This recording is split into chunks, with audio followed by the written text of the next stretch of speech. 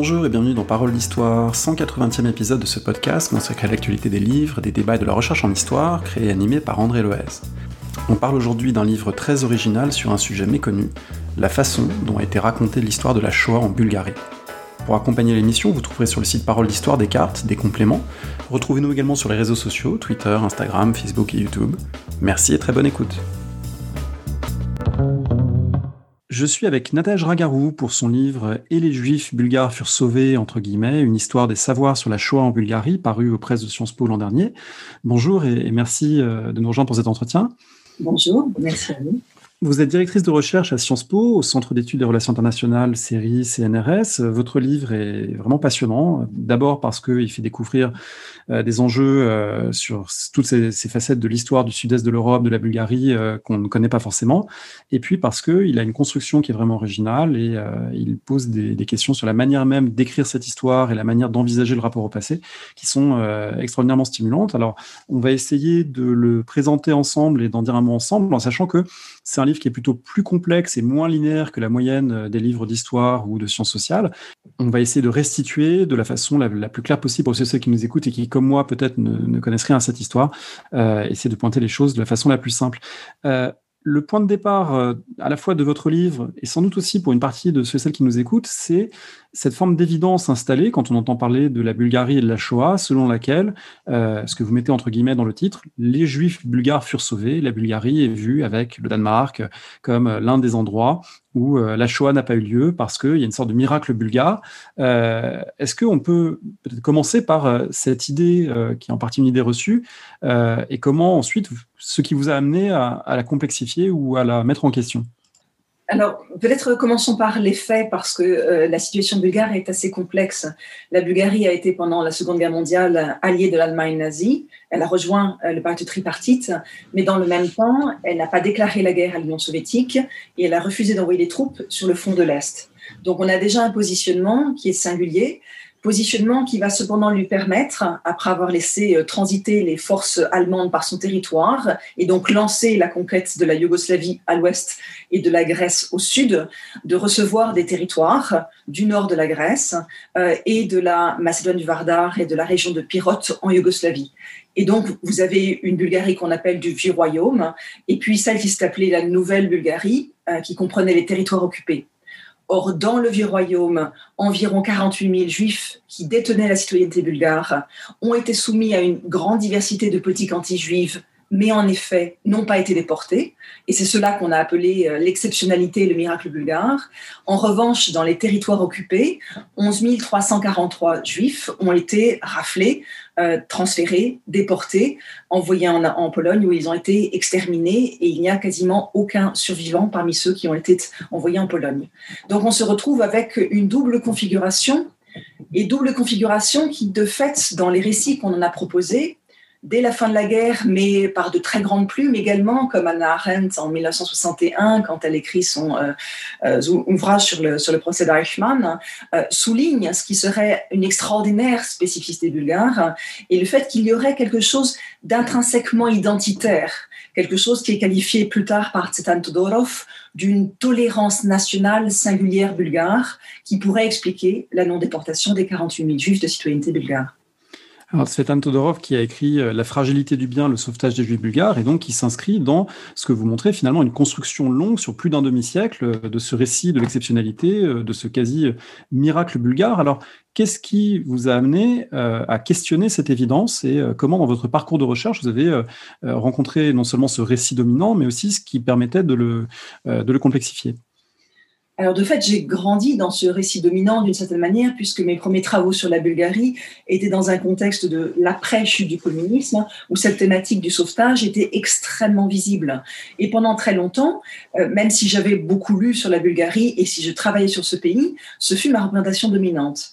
Et en fait, le point de départ de l'interrogation, il est un peu un hasard, il est un peu ridicule, si on veut, minuscule, comme souvent les découvertes majeures. Je menais une recherche sur l'instauration du communisme en Bulgarie à travers le truchement du théâtre. Et j'étais en train de mener dans le sud-ouest du pays, une petite ville qui s'appelle Blagoevgrad, un entretien avec un vieux monsieur de plus de 80 ans qui me racontait ce qu'il était allé voir au théâtre pendant la guerre. Évidemment, ma question était de comprendre de quelle façon l'arrivée au pouvoir des communistes avait modifié ce répertoire. On avait supprimé les pièces allemandes et hongroises pour passer à des pièces soviétiques. Et à un moment donné, dans cet entretien, qui est lui-même absolument surréel, parce que nous sommes dans un petit café où derrière vous avez la musique techno, comme on en avait souvent en Bulgarie encore en 2010, ce monsieur me dit de sa voix extrêmement ténue, « Ah, mais cette pièce-là, je l'ai vue, c'était avant la déportation des Bulgares. » Et là, vraiment stupéfaite, je lui dis, « Mais quel... des Juifs. » Je dis, « Mais quels Juifs ?» Elle me dit, « Oh, c'est un sujet dont ils ne font pas parler. » Et donc, à partir de ce moment-là, je n'arrivais absolument plus à conduire l'entretien. Je suis totalement obsédée par « mais quel juif ?» Je quitte l'entretien de façon prématurée. Je vais voir des collègues qui disent « mais les juifs bulgares n'ont pas été déportés ». Et au bout de quelques minutes, finissent par dire « ah, ce sont peut-être les juifs grecs ». Et là, je leur dis « quels juifs grecs ?» Et je me rends immédiatement aux archives centrales d'État de Bulgarie, à Sofia. Et là, je commande un ensemble de fonds d'archives et je tombe sur un document stupéfiant, un document auquel je pense encore tous les jours, qui est extrait de la commune juive de Drama, une structure communautaire, et qui est le plan de déportation depuis la ville de Drama, écrit en bulgare, dans une encre bleue pâle, très belle, très douce, sur un fond légèrement crème, document strictement secret, et document qui est totalement bureaucratique et très sage, qui explique de quelle façon un policier plus âgé sera accompagné d'un policier plus jeune, qu'ils se comporteront bien, qu'ils essaieront d'aller demander au chef de maison de bien vouloir préparer des bagages. Et donc tout à coup, je me retrouve devant cette matérialité de l'archive stupéfiante indiquant que oui, il y a eu plan de déportation, c'est bien écrit en bulgare, et à partir de là, donc, je vais commencer une enquête. Mais c'est une enquête qui fonctionne en fait dans un double registre.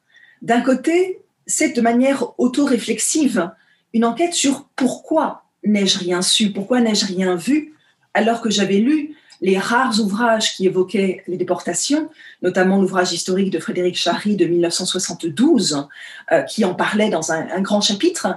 Et comment se faisait-il que, comme tous les autres, j'ai retenu le miracle ? Donc d'un côté, il y avait un travail d'historienne sur la sélectivité de l'entendement que l'on a des sources sur lesquelles on travaille, et puis de l'autre, il y a une réflexion sur les conditions dans lesquelles, au sein d'une société, on avait produit cette représentation prépondérante. Et là, je souligne vraiment qu'elle n'était pas exclusive. Il n'y avait pas de documentation qui intégralement niait. Ce que l'on trouvait en revanche, construit sur une longue durée sur laquelle nous allons sans doute revenir, c'était une idée selon laquelle il y avait eu un comportement massif de la société bulgare, et donc on est allé progressivement à une idée selon laquelle, depuis quelques figures, une totalité de la société s'était dressée contre la déportation, et une idée selon laquelle aussi les Juifs avaient été sauvés, c'est-à-dire avec un emploi de la voix passive, les Juifs furent sauvés, comme s'ils n'avaient pas été les acteurs de leur propre existence. Et donc, c'est ce double schéma, en fait, d'une prépondérance vertueuse généralisée, comme si on avait transposé par métonymie de l'un au tout, et en même temps une évacuation de ce qu'était la contribution des Juifs persécutés à leur propre sauvetage, qui était à l'origine pour moi d'une interrogation sur ce que l'on visibilise et invisibilise. Qu'est-ce qui fait que l'on voit, que l'on entend, que l'on mémorise ? Et donc, c'était moins une question portant sur la mémoire, qui est un enjeu très complexe et dont on sait qu'elle est socialement construite, qu'elle se transforme au fil du temps en fonction des récits que l'on donne, du caractère audible aussi de ce que l'on dit, qu'une réflexion sur les savoirs. Où se produisait la connaissance ? Comment pouvait-on dire « je sais » ? Et de quelle manière des faits allaient acquérir cet élément d'évidence dont vous parlez, qui se substitue à la nécessité de l'interrogation. Ce que vous dites de ce document d'archives écrit en bulgare, c'est important aussi parce que ça renvoie à la configuration géographique et linguistique. La Bulgarie, pour l'étudier, ça demande évidemment des compétences linguistiques que tout le monde n'a pas. Elle est aussi d'une certaine manière rejetée hors de la sphère occidentale durant toute la guerre froide. La Grèce, inversement, elle est plutôt ancrée du côté occidental et on connaît en tout cas relativement bien dans l'historiographie, mieux, disons, le sort des Grecs, je pense au livre de Mark Mazauer sur la Grèce d'Hitler, le sort des Juifs grecs sous l'occupation allemande. Donc c'est comme s'il y avait une disjonction entre ce territoire bulgare plus difficile d'accès pour les entendements européens, ouest-européens, et puis aussi les acteurs de cette histoire, qui sont donc des policiers bulgares ou des administrateurs bulgares, mais aussi des Juifs hellénophones et aussi des occupants allemands ou des auxiliaires allemands. Donc il y a une difficulté aussi à construire ce qui géographiquement s'est passé dans ce moment où les frontières en plus ont bougé, et du coup c'est une difficulté à assigner aussi des responsabilités. Et le fait de trouver ce texte écrit en bulgare, ça rappelle que les Bulgares ne sont pas hors de cette histoire qui serait allemande ou grecque. Oui, tout à fait. On a vraiment un enjeu d'historiographie. L'historiographie s'est développée d'abord sur l'Europe occidentale, puis après la chute du communisme, elle est allée sur les terrains des fronts de l'Est, où on a eu énormément de travaux absolument remarquables. Et cette zone de l'Europe du Sud-Est a été beaucoup moins visibilisée parce qu'elle est complexe à plusieurs égards. Vous regardez le territoire de la Yougoslavie, il est découpé en 5 zones d'occupation. Vous regardez la Grèce, elle est découpée en 3 zones d'occupation. Donc, vous vous retrouvez avec l'obligation de parler allemand, serbe, croate, hongrois, bulgare, italien, plus, si vous travaillez sur la Grèce, allemand, italien, grec et bulgare. Et donc, cette complexité spatiale des modes d'organisation qui changent au fil du temps et les savoirs linguistiques qui sont associés sont un premier enjeu. Mais le second, vous avez tout à fait raison de le dire, est lié au découpage géopolitique de la guerre froide. Puisque oui, la Grèce est du côté de l'Occident, la Yougoslavie est non alignée, donc elle est un entre-deux auquel on accède plus aisément à certains moments et plus difficilement à d'autres, et la Bulgarie fait partie du bloc de l'Est. Et pour les chercheurs qui ont tenté d'avoir accès, ils avaient parfois accès à la Bulgarie, mais dans ce cas-là, pas à la Macédoine, une des composantes de la Yougoslavie, ou à la Grèce, mais pas aux autres territoires. Et donc, il fallait parvenir à circuler, et cette circulation, elle a eu lieu après la chute du communisme dans une très large mesure. Puis le dernier point, c'est la complexité même des territoires. Vous avez une situation dans laquelle la Bulgarie administre, sur un plan civil et sur un plan militaire, les territoires occupés de Yougoslavie et de Grèce.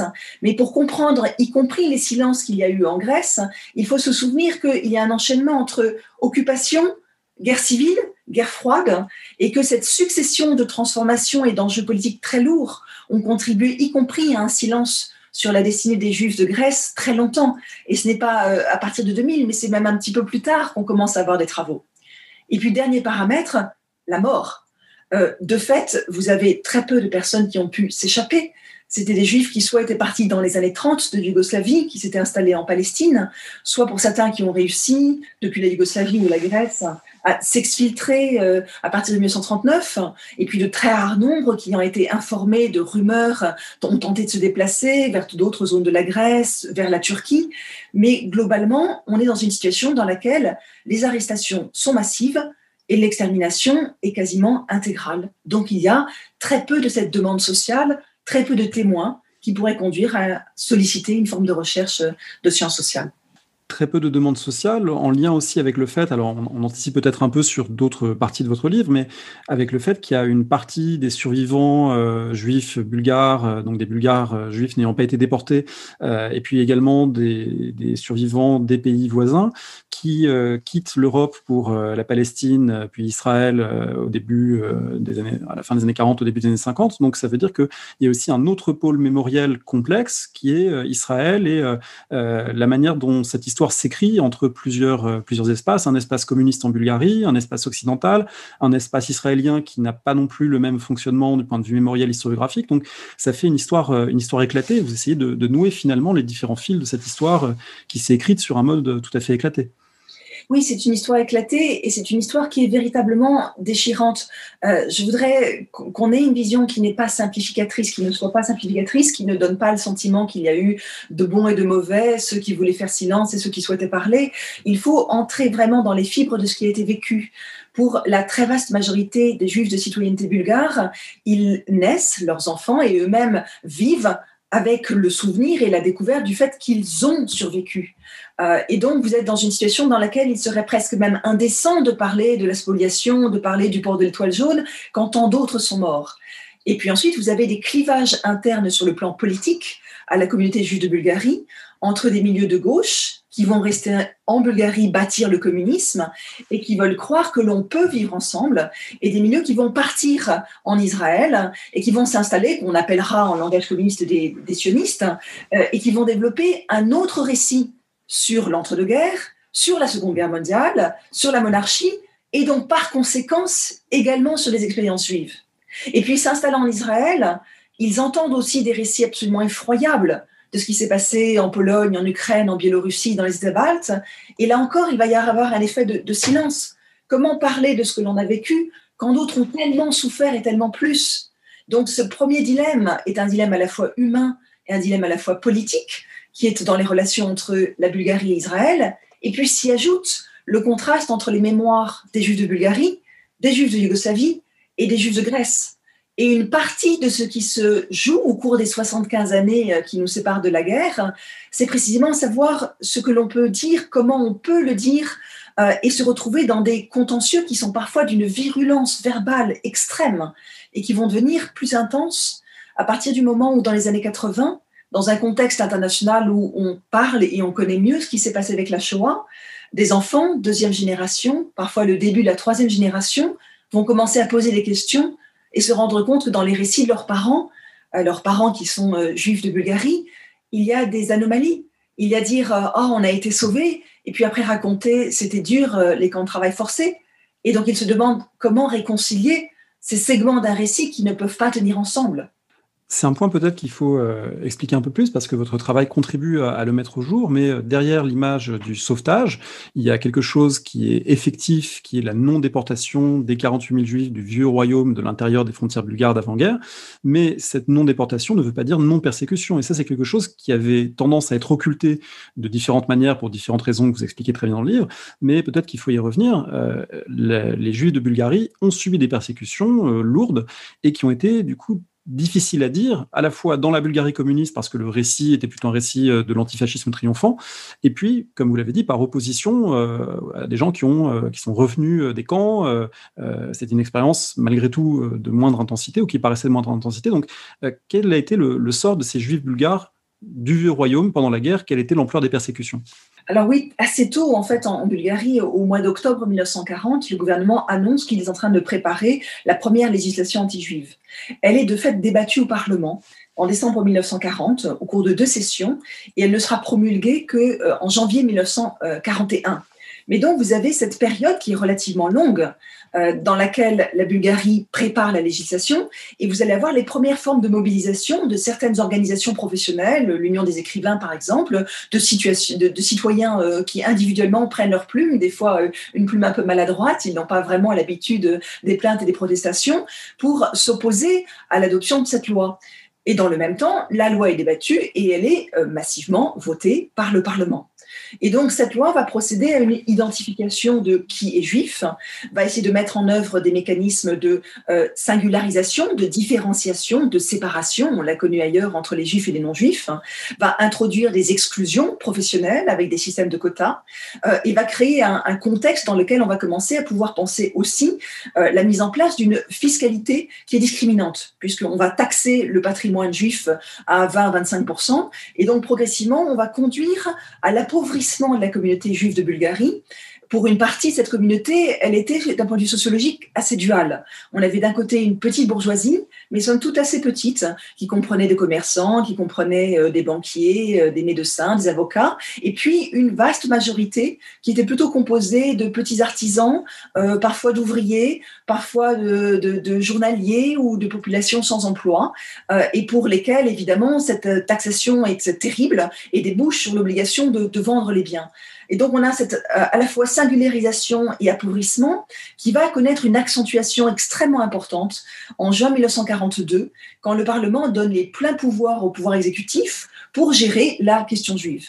Et à partir de là, pendant l'été 1942, on commence à préparer un décret, le décret du 29 août 1942, qui va créer un commissariat aux affaires juives quasiment tout puissant, Commissariat donc, qui se développe au cours de l'automne 1942, qui a à peu près 100 employés à la fin de l'automne, et qui va déboucher sur une accentuation des mesures, l'obligation du port de l'étoile juive, un couvre-feu, des lieux interdits, des horaires interdits, progressivement de moins en moins d'emplois possibles, et quelque chose qui va se répercuter alors de manière particulièrement douloureuse sur les Juifs des territoires occupés, puisqu'on ne leur accorde pas la citoyenneté bulgare au titre d'un décret de juin 1942, contrairement aux autres populations des territoires occupés. Et donc, de ce fait, ils sont considérés comme des Juifs étrangers, comme des citoyens étrangers, et ils doivent payer une taxe spécifique en tant qu'étrangers. Et cette taxe est très lourde. Donc, si on s'imagine ce que représente l'automne ou l'hiver 1942, on est en présence de populations qui, pour une grande partie, ne peuvent plus travailler, dont les avoirs sur des comptes bancaires ont été bloqués, qui sont obligés de trouver les ressources pour payer, donc en tout cas dans les territoires occupés, ces taxes mensuelles, qui n'ont quasiment plus à manger et qui donc au moment où on va commencer à préparer les déportations, et donc cela on va y revenir, mais la préparation technique c'est en janvier, en février 1942, n'ont quasiment plus de capacité à s'opposer et à tenter de résister aux mesures qui ont été mises en œuvre. Donc nous avons des politiques. Ces politiques comprennent aussi un sujet qui est devenu très polémique en Bulgarie, celui du travail forcé. Il y a mise en place de travail forcé, mais la notion d'un travail appelé mobilisé date des années 20 et a été conçue originellement comme un moyen pour contourner certaines des clauses du traité de Neuilly, défavorables à la Bulgarie, allié de l'Allemagne pendant la Première Guerre mondiale, à qui on avait demandé de réduire fortement son armée et qui donc va essayer de créer une institution alternative qui va lui permettre de reconvertir une partie de ses sous-officiers et aussi de reconstruire le pays. Et donc ce travail mobilisé va changer de statut progressivement. Il n'y a pas au départ que des Juifs, il y a aussi des Turcs, des musulmans, des Roms qui travaillent, des Bulgares pauvres. Et à partir de 1941, des systèmes discriminatoires de plus en plus nets sont mis en place à l'égard des Juifs qui travaillent dans ces unités de travail forcé, avec des cadences beaucoup plus dures, avec une alimentation qui est moindre, et donc avec quelque chose qui ne ressemble pas au travail forcé en Allemagne, mais qui représente des familles déstructurées, des corps affaiblis, des conditions de malaria au sud du pays qui sont extrêmement douloureuses. Donc progressivement, cette dégradation débouche sur une communauté qui est démantelée, qui est affaiblie économiquement, socialement, moralement. Alors c'est intéressant parce que là, on fait en quelque sorte à l'oral ce que vous ne faites pas dans le livre, c'est-à-dire un contre-récit, un exposé factuel, déroulant finalement ce qu'a été l'expérience juive de Bulgarie, ce que n'a pas été le sauvetage, etc., etc. Et dans le livre, une des grandes originalités, à mon avis, un des grands intérêts de votre livre, c'est que vous construisez différemment l'argumentation et plutôt que de raconter ce qui s'est passé et ce qui s'est passé à la fois dans le Vieux Royaume et puis les territoires occupés et quel a été le contre-récit finalement des persécutions par opposition au récit édifiant du miracle, vous montrez comment on a su, comment on n'a pas su, comment différents énoncés ont circulé et comment ça a circulé aussi entre ce qu'écrivaient les historiens, ce que produisaient les juristes, ce que produisaient les cinéastes, ce que pouvait faire la littérature. Autrement dit, comment parler de ce passé, ou d'un présent très, très récent, puis de ce passé, ne s'est pas limité à la sphère de l'historiographie, mais que l'historiographie, si je comprends bien votre projet, on ne peut pas la séparer de la circulation sociale d'énoncés dans toute une série de sphères où se construit le rapport au passé. Et ça, c'est une leçon de méthode à la limite transposable en dehors du cas bulgare et du cas de la Shoah, c'est-à-dire que le rapport au passé n'est pas réservé aux historiens, n'est pas réservé aux livres d'histoire, mais c'est quelque chose qui se fait au croisement du cinéma, de la justice, de la politique, de la littérature, et c'est au fond ça que vous essayez de montrer. Oui, alors vous avez dit deux points qui sont très intéressants. Le premier, c'était véritablement un choix. Je ne voulais pas opposer un contre-récit. Je ne voulais pas être ce chercheur étranger qui se serait permis de dire ce qu'était le vrai d'un passé extrêmement complexe. Ce que je voulais par ailleurs, c'était montrer et amener progressivement le lecteur à se faire sa propre opinion. Et donc ça supposait un défi majeur d'écriture. C'est-à-dire, il me demandait à chaque instant à quel point il fallait que je donne un petit socle d'informations pour que le lecteur puisse me suivre et dans le même temps être dans une sorte de co-cheminement où chacun allait progressivement constituer des secteurs d'enquête et à chaque chapitre découvrir de petits éléments et à la fin de l'ouvrage arriver avec peut-être une vision d'ensemble, mais une vision qui n'est pas tracée avec un couteau tranchant, mais avec tous ces éléments d'incertitude, tout ce qui est un peu impalpable. Et c'était vraiment, vraiment un choix d'écriture. Il a fallu que je le défende auprès de mes éditeurs qui me disaient que c'était extrêmement complexe. Je pense qu'on arrive à suivre. Je pense par ailleurs que la démarche de l'enquête a pour mérite de donner le sentiment qu'on est transposé dans un passé qu'il est parfois très difficile de palper. On a du mal, on n'en a pas l'odeur, on n'en a pas les sons, on en a quelques images. Et donc, pour voyager vers ce passé, il faut accepter de le prendre dans toutes ses sources et dans toute sa variété. Et puis, le deuxième point que vous soulignez très, très justement, c'est que l'écriture de l'histoire n'est pas principalement d'ailleurs le domaine des historiens, en partie pendant la période communiste, parce que c'est une écriture qui est cadenassée par l'État, parce que ceux qui vont parler sont en partie issus des communautés juives, mais sont des croyants dans l'ordre communiste, en partie sont des archivistes, en partie sont des plumes littéraires ou des auteurs de films de fiction ou de documentaires. Et donc, on a tout un espace où circulent des idées, des représentations, des imaginaires.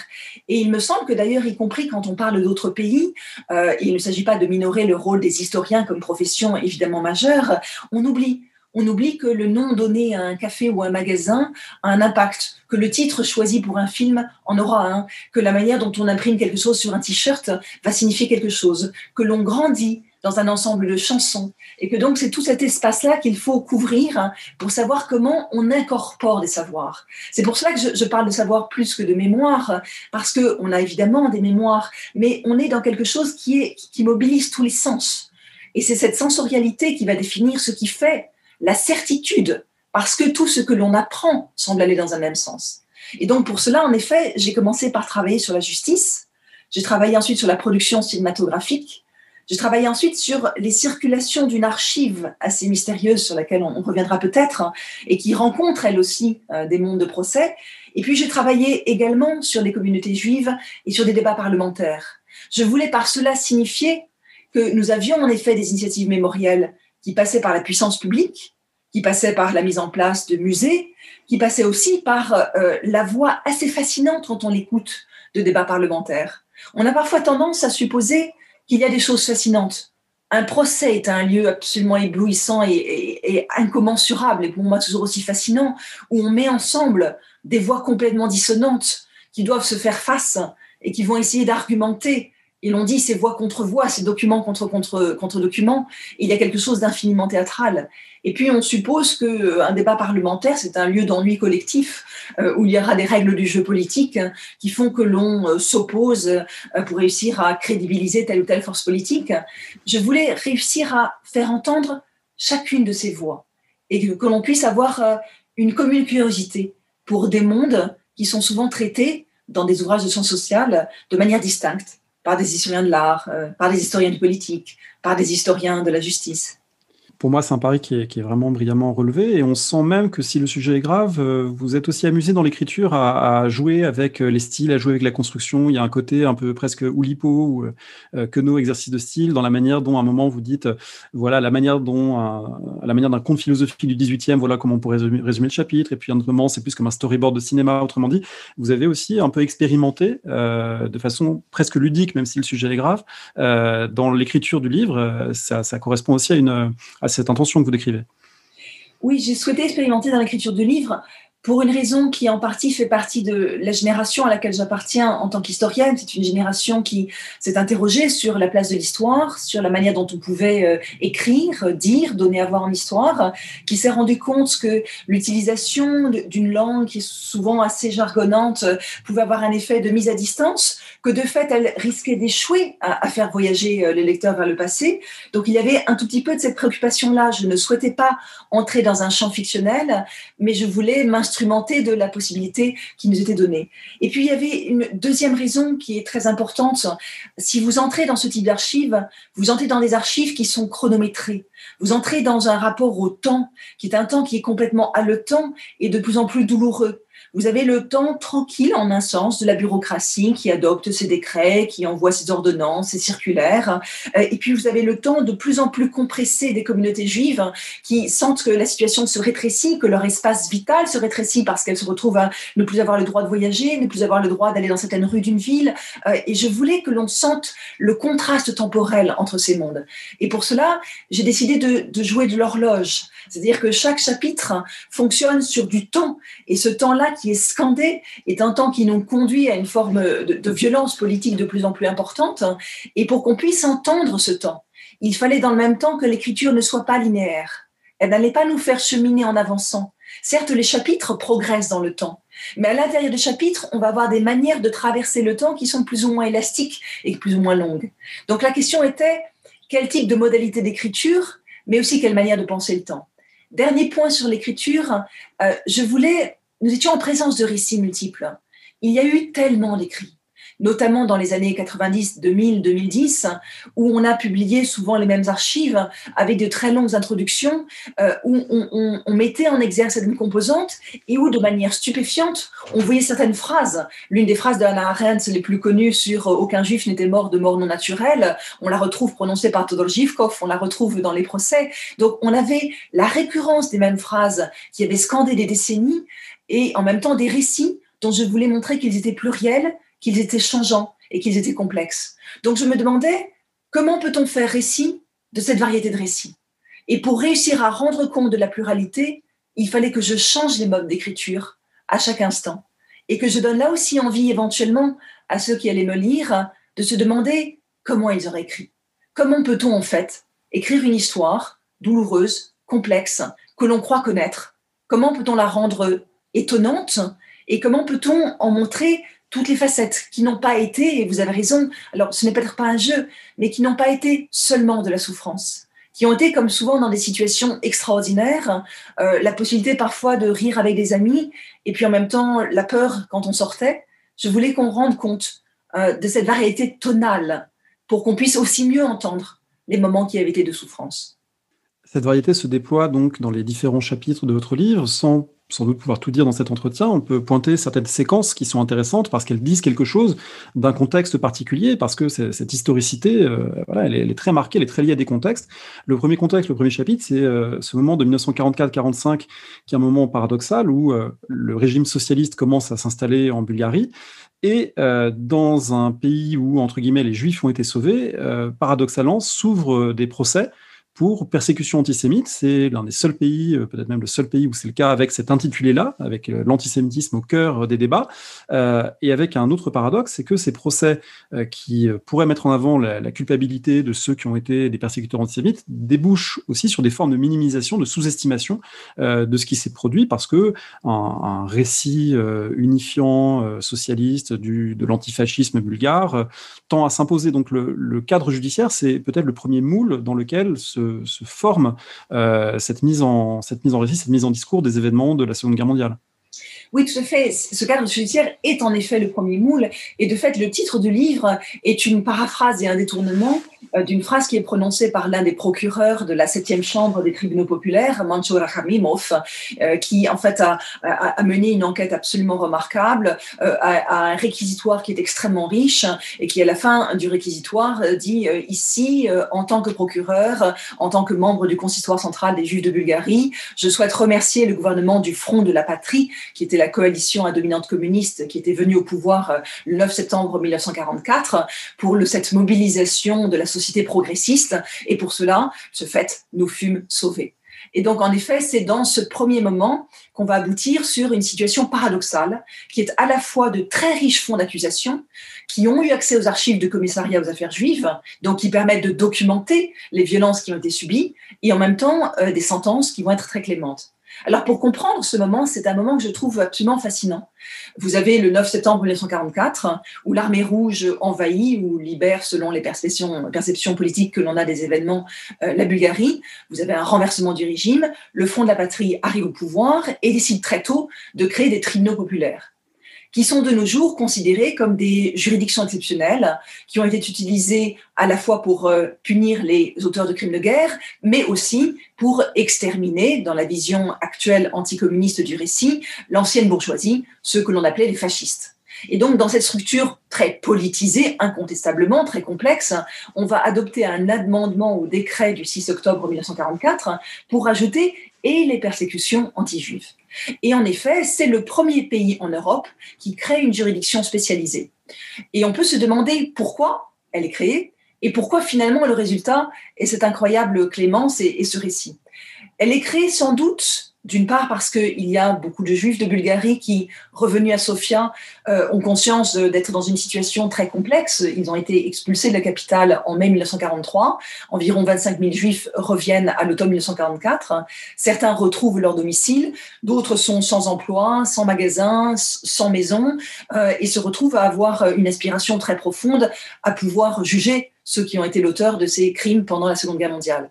Et vous avez un petit groupe de juifs communistes, qui sont souvent des avocats, qui vont être très présents dans les milieux décisionnels et qui vont réussir à convaincre le leadership du Parti communiste que créer un procès serait favorable à la Bulgarie, qui à ce moment-là a une position un tout petit peu comme la France, où elle essaye de distinguer la situation entre la vraie Bulgarie, celle qui aurait été opposée au fascisme, et puis la Bulgarie, entre guillemets, sous occupation allemande, celle qui aurait subi. Et pour réussir à convaincre qu'elle doit être traitée non pas comme un pays vaincu, comme elle l'avait été après la Première Guerre mondiale, mais comme une puissance co-belligérante, elle va se lancer dans le combat aux côtés de l'armée soviétique pour aller sauver les territoires qui, il y a quelques semaines encore, elle l'occupait. Donc vous avez un renversement absolument stupéfiant pour les pauvres soldats qui sont sur place en train de changer de consigne. Et l'argumentation donc mise en œuvre par les Juifs de Bulgarie, les communistes, est de dire si nous pouvons prouver par un procès que ceux qui ont été les auteurs de ces crimes sont jugés, alors il sera possible de dissocier des criminels du reste de la société et donc possible de convaincre la communauté internationale que la Bulgarie a bien été combattante. Et donc, de ce fait, ils obtiennent un procès, mais en ayant l'espoir qu'au cours du procès, on pourra démontrer l'ampleur de ces crimes. Or, de fait, la Chambre 7, qui est spécialisée dans l'étude des crimes anti-juifs, va avoir un prisme de plus en plus étroit entre le tout début des investigations et le moment où elle se tient. Et finalement, on inculpe 64 personnes, dont 2 dans l'acte d'accusation sont déclarées comme décédées, dont 2 autres sont probablement décédées également. Et on va finir par avoir une vingtaine d'acquittements et des sentences qui sont surtout lourdes envers ceux qui sont jugés par contumace et qui sont très clémentes. Que s'est-il passé ? Ce qui s'est passé en toute probabilité, c'est qu'au moment, et là le temps compte énormément, où vont être annoncées les sentences, les verdicts, donc le 2 avril 1945, nous ne sommes plus dans le même contexte politique qu'à l'automne 1944, nous approchons de la fin de la guerre, nous approchons d'une situation d'élection générale qui était prévue pour le mois d'août 1945, qui vont être reportées, et nous avons eu aussi l'énorme choc dans la société bulgare, qu'a représenté les jugements des chambres 1 et 2 contre les régents, les conseillers du roi, les ministres, les députés, dont ceux qui avaient été condamnés à mort sont exécutés dans la nuit du 1er au 2 février 1945. Et donc, au sein de la société, il y a à la fois pour certains une aspiration à un jugement et en même temps la nécessité d'apaiser un peu l'atmosphère en ayant une position plus clémente. Dernier petit point qui est très douloureux, c'est que dans cette société de 1945, il y a un taux d'antisémitisme qui n'était pas sur la longue durée très prégnant, mais qui a été fortement mis en exergue par le régime pendant la période de la Seconde Guerre mondiale, et qui, dans un contexte où on doit restituer les biens juifs, crée des tensions assez importantes. Et du point de vue du Front de la Patrie, il n'est peut-être pas opportun d'ajouter à l'antisémitisme possible à travers des mesures qui singulariseraient une minorité juive. Et là, vous voyez toute l'ambiguïté d'une situation dans laquelle on est en train de dire « oui, ce furent des actes antisémites et les Juifs ont en effet été les victimes prioritaires » et en même temps, on essaye d'atténuer cette perception pour valoriser le fait que la société bulgare, dans cette très grande majorité, n'est pas antisémite et a contribué au sauvetage des Juifs bulgares. Après ce contexte particulier de la fin de la guerre, eh bien, on entre dans une autre période où il y aura d'autres formes de remémoration du passé liées à d'autres procédures, notamment les procédures judiciaires qui redémarrent en RFA, notamment avec l'action du procureur, du magistrat Fritz Bauer, qui va relancer des poursuites avec le fils de Ludwigsburg. Et dans ce contexte-là, transite entre Bulgarie, Allemagne et plus tard États-Unis, un document étonnant, puisque ces persécutions longtemps invisibles des Juifs de Macédoine et de Thrace, ces persécutions, en fait, elles sont visibles parce qu'elles ont été filmées. Alors, est-ce que vous pouvez nous dire de quelle façon vous êtes tombé sur cette archive visuelle et ce que vous avez cherché à en faire? C'est le 3e chapitre du livre, c'est l'un des plus compliqués, d'après ce que j'ai compris, à écrire et à mettre en œuvre. Ça a demandé beaucoup de travail pour restituer le parcours de ces quelques minutes qui nous montrent des Juifs qui sont en train d'être déportés, et cette archive, elle ressurgit en quelque sorte dans ces années 1960. Oui, on est en présence d'un document qui est absolument terrible, terrifiant et fascinant. Un document dont une toute petite partie est d'ailleurs en ligne sur YouTube, un document qui est présent de diverses manières, qui est présent au musée mémorial de l'Holocauste des Juifs de Macédoine en Macédoine, qui est présent en Israël, qui est présent à Washington, à United States Holocaust Memorial Museum, qui est présent dans les archives bulgares, qui est présent dans les archives allemandes. Donc, vous avez un document qui maintenant peut être localisé dans diverses variantes, en divers lieux, mais qui était totalement mystérieux. Comme souvent, lorsqu'on a filmé des déportations, on n'a pas toujours su quels étaient les commanditaires, on ne savait pas quels étaient les destinataires, on ne savait pas quels étaient les opérateurs. Et donc là, en fait, j'ai entrepris une immense enquête qui a duré plusieurs années. La liste des remerciements, d'ailleurs, pour ce chapitre est extrêmement longue, puisque j'ai bénéficié de l'assistance de collègues d'archivistes et plus récemment d'un jeune géographe, Maël Lenoc, avec lequel nous avons, en dehors du livre, écrit un article spécifiquement consacré aux techniques d'identification des scènes. Oui, parce que vous avez utilisé, par exemple, les ferronneries des balcons qu'on voit à l'arrière-plan de certaines scènes pour retrouver les rues des petites villes de Macédoine où passaient, ou de Grèce du Nord, où passaient les trajets des déportés. Donc là, il y a cette recherche presque policière du détail, de l'indice qui va permettre d'identifier 70 ans, 75 ans après les faits, ce qui s'est produit. Oui, tout à fait. Alors, précisons d'entrée, donc l'une des conclusions de notre recherche, c'est que ce sont des déportations de Grèce du Nord. On s'était souvent demandé si elles avaient eu lieu en Macédoine ou en Grèce du Nord. De fait, c'est en Grèce du Nord. Et pour réussir à identifier, ce sont des séquences qui n'ont pas été pleinement montées. Donc, on est en situation d'avoir des répétitions de passages, de ne pas savoir exactement si on est en train de parler d'un moment de transfert, d'un moment qui est dans un camp, et un camp qui semble être à ciel ouvert. Donc, c'est quelque chose d'absolument surréel. Après, on a une scène filmée à l'intérieur d'un train, ce qui est très rare dans les images de déportation que l'on a. Et ensuite, tout ce que l'on savait avec certitude, c'est que les dernières séquences, si je prends un plan chronologique, mais pas le plan filmique, avaient été réalisées à Lom, un port le long du Danube, où les Juifs de Grèce du Nord ont été déportés par bateau vers Vienne, puis vers la Pologne. Et pour réussir à retracer, il y avait tout un ensemble de petits éléments, mais qui étaient très complexes. Il y avait des éléments de logique par rapport au type de population que l'on voyait circuler, par rapport au nombre de populations. Je me suis retrouvée à compter en tant de secondes, tant de personnes ont pu circuler. Donc, nous parlons au regard de ce que nous voyons passer, de convois qui ont pu comprendre telle et telle personne, essayer de retrouver jusqu'aux arbres, puisqu'en fait, les déportations avaient eu lieu donc dans la nuit du 4 mars depuis la Grèce du Nord.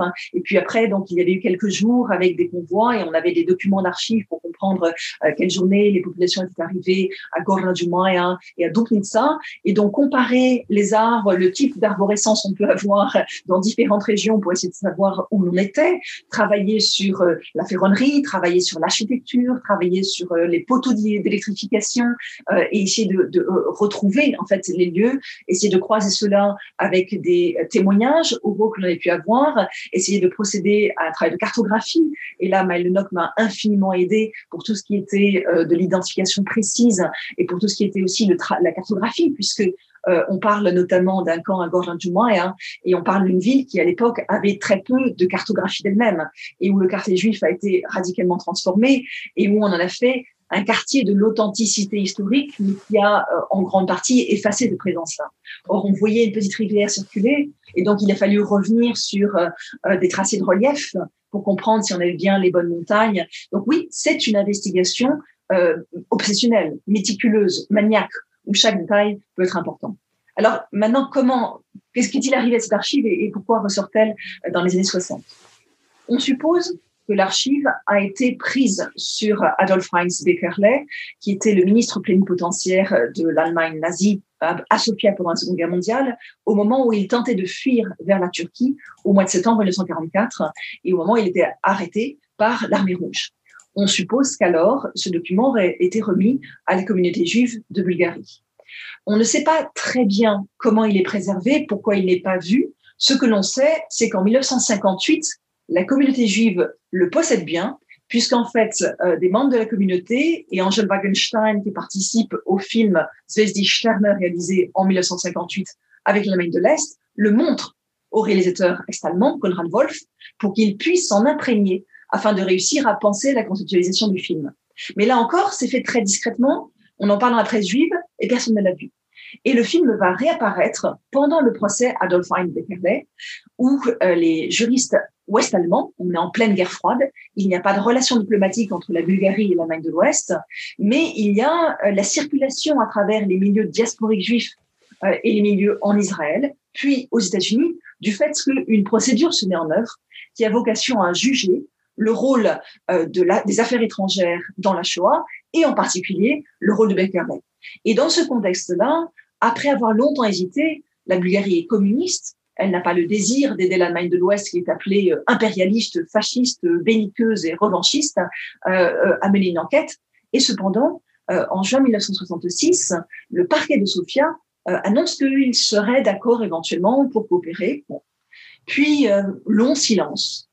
Et quelques mois plus tard, le même parquet annonce j'ai trouvé un documentaire qui est un document authentique dont je pense qu'il serait extrêmement utile et intéressant, pourrait servir de pièce à conviction pour le procès. Je peux vous l'envoyer. Les Allemands disent volontiers, avec joie, à condition qu'il y ait des personnes pour l'authentifier. Et donc le document sera envoyé. Pour la petite histoire, le document est envoyé donc à l'automne 1967 et pendant les auditions, 3 personnes non identifiées vont venir demander au procureur de bien vouloir leur rendre le document. Et quelques jours plus tard, les procureurs ouest-allemands, un peu paniqués, voient revenir le film qu'ils auront finalement le droit de projeter en mars 1968. Mais ce film, entre-temps, a été retravaillé. C'est-à-dire que ce que l'on présente est la conjugaison entre les images de déportation, sur lesquelles on ne voit pas Adolf Heinz Beckerle, et des images qui viennent des actualités cinématographiques qui ont été sonorisées. Nous avons dit des images muettes, on a rajouté du son en allemand et on a rajouté en fait des photographies montrant Belef, Dannecker et Beckerle et des éléments d'actualité cinématographique qui, par effet de juxtaposition, et là aussi c'est fascinant, donnent l'impression, si on regarde vite le document, que Beckerle est là au moment des déportations, alors qu'en fait on ne le voit pas. Et là où on aboutit à quelque chose de tout à fait explosif au moment du procès, c'est que Beckerle et son avocat disent non, il est hors de question qu'on voit ce document, c'est de la propagande pure, cela a été fait par la télévision bulgare, c'est faux, ces images sont fausses. Et la cour doit se déterminer si oui ou non on verra le film, et finalement juge que l'on pourra le regarder et le prendre comme presse à conviction, mais sans le son. Et donc on va avoir une diffusion qui est muette, dans laquelle on voit cet effet de juxtaposition. Et c'est assez fascinant. Un effet de juxtaposition qui, évidemment, du point de vue bulgare, sert plutôt à montrer que la Bulgarie était pieds et poings liés, et que c'est l'Allemagne qui, en dernière analyse, est responsable des déportations qui ont eu lieu dans ces régions. Donc, c'est évidemment, on peut collaborer avec l'Ouest dans la mesure où l'Ouest conforte le récit qui est fait à l'Est. Tout à fait, c'est l'un des points qui est aussi assez troublant et assez fascinant. La Bulgarie, après la Seconde Guerre mondiale, donc, met en place ce récit sur le sauvetage comme élément prioritaire. Et il se trouve que des Allemands, ouest-allemands, leur proposent de poursuivre, non pas des Bulgares, mais des Allemands. Ce qui tombe très bien du point de vue de la narration bulgare. Et donc, cela permet de toucher une double cible. 1, de conforter le récit de la tolérance nationale bulgare et du sauvetage. 2, dans le même temps, s'opposer à un récit des milieux de l'exil qui, eux, vont avoir une vision très idyllique de ce qu'était la Seconde Guerre mondiale et très portée à souligner le rôle du roi, Tsar Boris III, dans ce qu'ils appellent le sauvetage des Juifs bulgares. Et de fait, sur la scène du procès, vous allez voir des Bulgares qui ont quitté le pays après l'arrivée au pouvoir des communistes, qui viennent témoigner, l'un d'entre eux a acquis la nationalité autrichienne, Zagorov, pour expliquer que le roi est l'acteur principal du sauvetage, alors que les Bulgares, eux, vont se servir de cette même arène judiciaire pour souligner la responsabilité du roi. Donc on a une double articulation, d'un côté le sauvetage, et de l'autre réussir à dire que le roi était, lui, fondamentalement coupable. Mais du côté allemand, l'élément qui est incroyable, c'est qu'en menant une enquête extrêmement exigeante qui dure 10 ans, il se rend compte que la contribution bulgare était beaucoup plus importante que ce qu'il croyait. Et donc, dans l'acte d'accusation, on va voir cette contribution, mais elle n'est pas ce qui est au cœur de leur investigation. Et donc, on se retrouve après avec une focalisation sur le cas de Beckerley et d'un autre co-inculpé, et avec, une fois encore, le fait de chercher à prouver la présence de soldats allemands à l'homme, la présence de soldats allemands et de policiers allemands dans le camp de rassemblement de Skopje. Cette archive visuelle, elle continue ses métamorphoses et ses voyages. Alors ça, c'est un point qui m'a intéressé, qui m'a fait penser à ce que j'ai pu voir comme historien de 14-18. Il y a un photogramme d'un film de fiction de Léon Poirier qui s'appelle Verdun. Et ce photogramme qui est fictionnel, qui montre un soldat en train de mourir sur le champ de bataille, s'est retrouvé dans des manuels scolaires comme illustration de la guerre. Et là, on a un petit peu le même type de logique, c'est-à-dire que des images du film vont être extraites du film et décontextualisées et servir à illustrer l'inverse de ce qu'elle montre en réalité, c'est-à-dire des textes, des expositions sur le sauvetage des Juifs bulgares à travers un document qui, si on le regarde attentivement, montre évidemment l'inverse. Donc là, on a des formes de narration du passé à contre-emploi en se servant d'un document pour lui faire dire autre chose que ce qu'il dit. Oui, c'est assez fascinant et cela a lieu principalement à deux moments. Lorsqu'il y a un documentaire qui est réalisé en 1977 par Chaim Oliver qui porte sur les événements et donc qui en partie a une narration classique avec des étapes classiques, la lutte antifasciste, le roi criminel, etc. et qui insère des images de déportation. Et évidemment, quand on regarde ce documentaire, c'est complètement stupéfiant parce qu'il y a des effets de jeu sonore également qui créent toute une succession de contrastes et qui vont progressivement produire l'idée selon laquelle voir les déportations, c'est pour le public se dire « je n'y étais pas, ceux qui étaient là sont morts, mais moi qui regarde, je suis en vie ». Et donc, c'était une manière de magnifier le sauvetage. Et cela se retrouve également un peu plus tard à Berlin, lorsque le Kunsthalle de Berlin, qui est orienté fortement à gauche, va organiser une exposition extrêmement riche dans sa documentation, mais qui, elle aussi, débouche sur un catalogue d'expositions où on voit en couverture une image de déportation et le titre, c'est « Le sauvetage des Juifs bulgares ». Et donc, cet effet de contraste, cet effet de resignification de l'image est extrêmement important. Vous avez raison de souligner, ce n'est pas propre à la Bulgarie, mais je pense que cela a été un élément qui, là aussi, était ambigu. D'un côté, pour une partie des Juifs qui ont contribué à la réalisation du documentaire, c'était faire connaître d'une vaste audience ce qu'avaient été des images de déportation, et de l'autre, c'était continuer à accréditer de plus en plus l'exceptionnalité bulgare. On ne peut pas aborder tous les points que soulève votre livre, mais il y a au moins un troisième temps sur lequel il faut s'arrêter un moment, c'est 1989 et l'après 1989, parce que c'est à la fois un moment où évidemment les choses changent, le communisme s'effondre, mais on voit aussi des permanences du discours entre finalement la Bulgarie communiste qui disait les Juifs ont été sauvés et bien des acteurs post-communistes qui vont reprendre et adapter ce discours.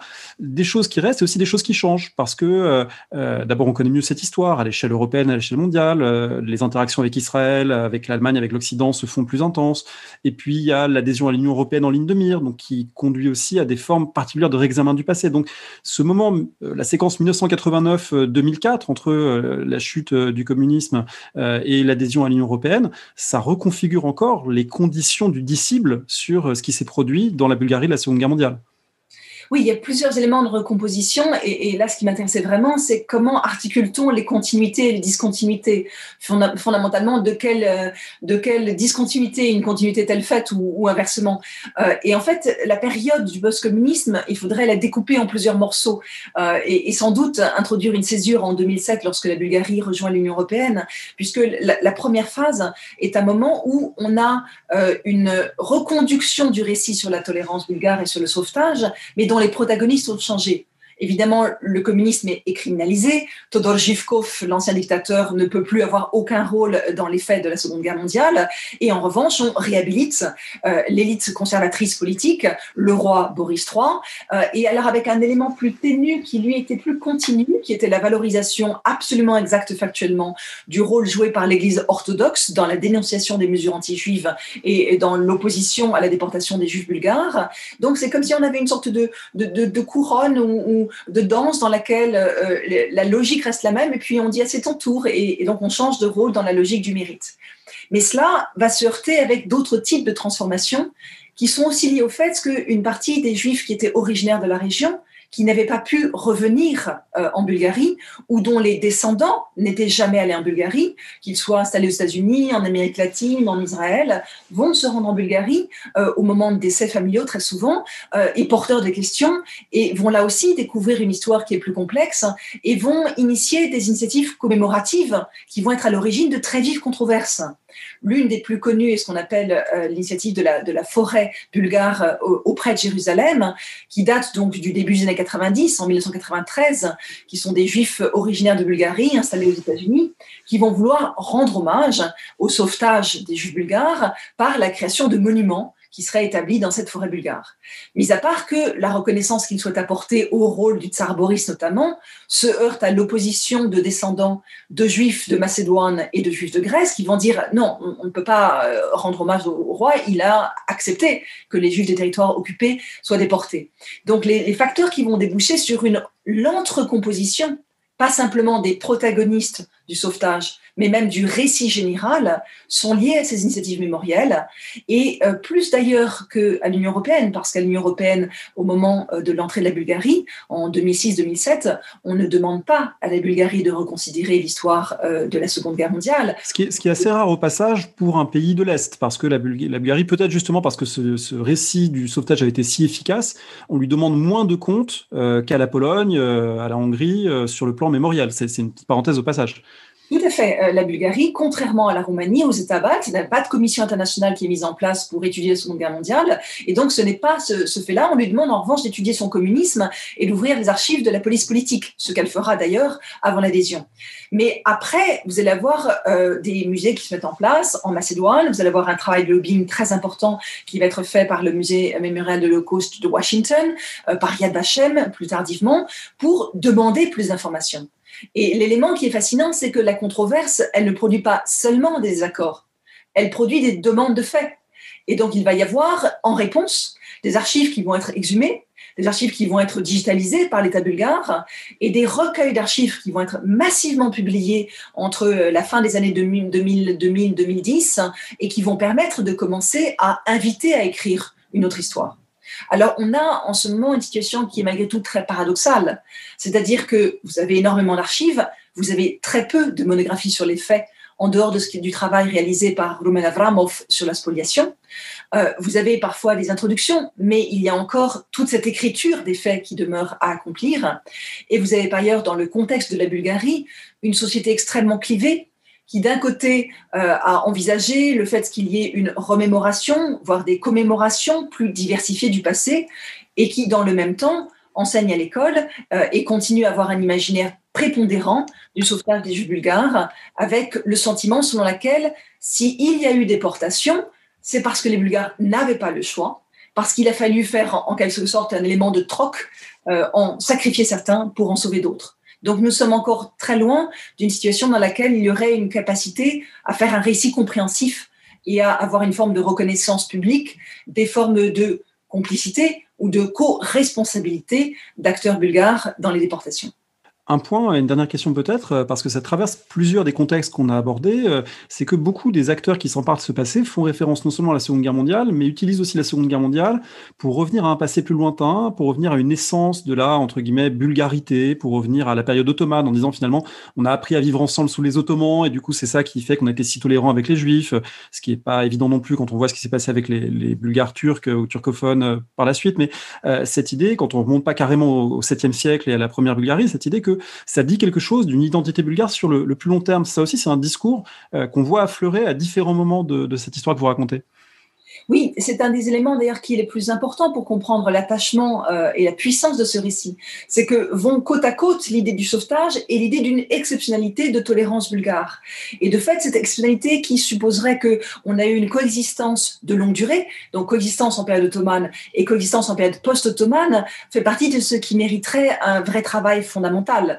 Dans la période ottomane, il y a eu des moments de coexistence et tous les grands historiens qui travaillent sur l'ère ottomane reviennent sur cet empire ottoman qui, après une phase de violence, d'instauration, et puis une phase à la fin de l'histoire de l'Empire ottoman qui redevient violente sur fond de fragilisation et de politique des nationalités, on a plusieurs siècles de coexistence. Mais ce qui est la partie qui est un petit peu oubliée, c'est qu'il n'y a jamais de ligne droite et qu'il n'y a jamais d'exceptionnalité, de vertu singulière. C'est qu'il y a eu une construction historique des relations de pouvoir relatives des divers groupes au sein de la Bulgarie post-ottomane.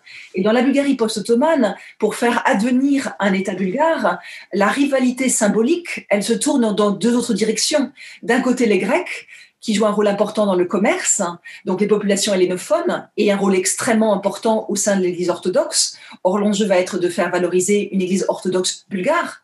Et de l'autre, les Ottomans, turcophones ou les Turcs, qui étaient les officiels, les officiers, qui étaient les grands propriétaires terriens, qui vont devenir la seconde figure d'opposition symbolique. Bernard Laurie, l'historien, parle d'inimitié constitutive dans ce contexte post-ottoman. Par rapport à cela, d'autres minorités, comme les Arméniens par exemple, mais comme également les Juifs, ne sont pas des acteurs centraux de la production d'une bulgarité et donc ne deviennent pas des opposants, des systèmes d'opposition qui, par effet de miroir, permettraient de dire ce que veut être bulgare. Et donc, il est exact de dire que l'antisémitisme en Bulgarie dans l'entre-deux-guerres est beaucoup moins significatif que dans d'autres pays européens. Mais en revanche, il serait très important de remettre en perspective cette vision d'une tolérance, notamment pour la raison que vous évoquiez, c'est que dans la seconde moitié des années 80, et c'est quelque chose que l'on sait très peu en France, la Bulgarie procède à une assimilation forcée de quelques 840 000 Turcs de Bulgarie, avec interdiction de porter des noms turcs, avec interdiction de parler turc dans l'espace public, avec parfois destruction de cimetières où on retire les noms pour les bulgariser. Et donc, c'est une politique d'une très forte intensité qui a été d'ailleurs dénoncée après la chute du communisme, avec une reconnaissance officielle des violences qu'elle représentait, mais qui mériterait d'être réincorporée dans une histoire plus complexe des divers types de coexistence et de violence dans une histoire profondément multiculturelle en Bulgarie. On comprend en vous écoutant qu'il y a beaucoup à apprendre et sans doute aussi beaucoup à écrire sur cette Europe du Sud-Est du 19e et du 20e siècle et de la Seconde Guerre mondiale et de ses lendemains. Merci beaucoup, Nadège Regarou. Est-ce que vous avez pour finir un conseil? En général, on demande un conseil de lecture, mais je crois que c'est sur le terrain du cinéma que vous allez nous conseiller quelque chose. Alors oui, je voudrais vous conseiller en fait deux films. Brièvement, c'est celui dont je parle dans l'ouvrage et que nous n'avons pas évoqué ici, qui s'appelle Zvezdi Stern, qui est une coproduction bulgaro-est-allemande et qui est le seul film réalisé pendant la période communiste où on parle des déportations depuis la Grèce du Nord et de la situation donc en camp, puisque l'intrigue se noue autour d'une relation d'amour entre un sous-lieutenant allemand et une jeune juive grecque. Et ce film est important d'un point de vue historique. Il est important aussi pour ce qu'il dit et ce qu'il ne dit pas, et donc vraiment je pense qu'il vaut être regardé, mais le film auquel je songeais, c'est un film que j'ai profondément admiré, qui en français a une triste traduction, Le miroir aux alouettes, qui en anglais est traduit par The Shop on Main Street, qui a été réalisé en 1965 en Tchécoslovaquie, sur une trame qui était d'abord une fiction courte, puis après une pièce de théâtre, et ce film est absolument éblouissant. Jan Kadar et Mark Loss donc, sont co-réalisateurs de ce film. C'est un film qui essaye de comprendre dans une petite ville de Slovaquie comment va se mettre en place le processus d'arianisation puis le processus des rafles. Il est fait dans un noir et blanc d'une beauté incroyable. Il est fait autour de Main Street, cette rue centrale sur laquelle on voit des noms de boutiques juives qui progressivement changent de nom pour être arianisés. Et il est constitué autour d'une interrogation sur ce qu'on appelait les bystanders, ceux qui sont là et qui ont peut-être regardé, agi, pas agi, auraient pu agir. Et l'intrigue est autour d'un charpentier qui va arianiser la boutique d'une vieille dame, Ida Kaminska, qui est une merveilleuse actrice polonaise, cette femme n'entend plus, elle est âgée. Alors on se demande si ne pas entendre est une évocation de l'époque communiste, du fait que les Juifs n'auraient pas suffisamment résisté. Et le film se rétracte progressivement depuis la rue centrale vers cette boutique pour arriver à une situation à la fois de confrontation, de coexistence, d'amitié, d'attachement entre cette femme âgée et cet homme plus jeune sur va-t-il la protéger ou va-t-il la dénoncer. Et on a vraiment l'impression que tout fonctionne sur des jeux de miroirs. Vous avez un miroir dans lequel il se regarde, vous avez une photographie du mari mort précédemment qui a des effets de reflets, vous avez les reflets de la vitrine, et pendant une demi-heure haletante de la fin du film, les deux enfermés dans la boutique regardent le rassemblement de Juifs sur la place centrale, et à travers la fenêtre, son spectateur impuissant, se demandant ce que l'on fait lorsque l'on voit et l'on ne peut pas. Et je trouve que cette narration sur voir, faire, taire, dire et hésiter est absolument éblouissante. Elle est d'autant plus éblouissante que la fin est spectaculaire, je ne vous la dis pas. Elle a été très controversée dans le contexte de la rhétorique communiste des années 60 tchécoslovaques. C'est une fin qui est très courageuse et donc elle met en exergue le fait qu'il y a eu des moments où l'on pouvait, à la fois avec une exigence politique, morale et sociale, se poser une question de responsabilité et le faire avec une très belle restitution de cette suffocation singulière. Puisque ce qu'on oublie très souvent, c'était l'architecture qui joue un rôle si important. Une architecture où il y a des cours intérieurs, où on se connaît, où on a de l'entre-soi. Et cet entre-soi qui fait que juifs et non-juifs coexistent pose la question de qui fermera sa porte, quelle porte va s'ouvrir et de quelle façon va-t-on choisir ou pas d'enfermer pour protéger ou d'ouvrir pour finalement, de fait, détruire et envoyer vers les déportations. Merci beaucoup. On mettra les références qu'on a pu citer durant l'émission sur le site parolehistoire.fr.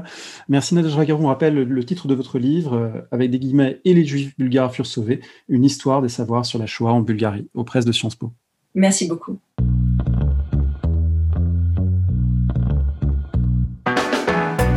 Merci de nous avoir écoutés. Rendez-vous sur le site www.paroledhistoire.fr pour toutes les informations sur le podcast, pour vous abonner, écouter ou télécharger les autres émissions.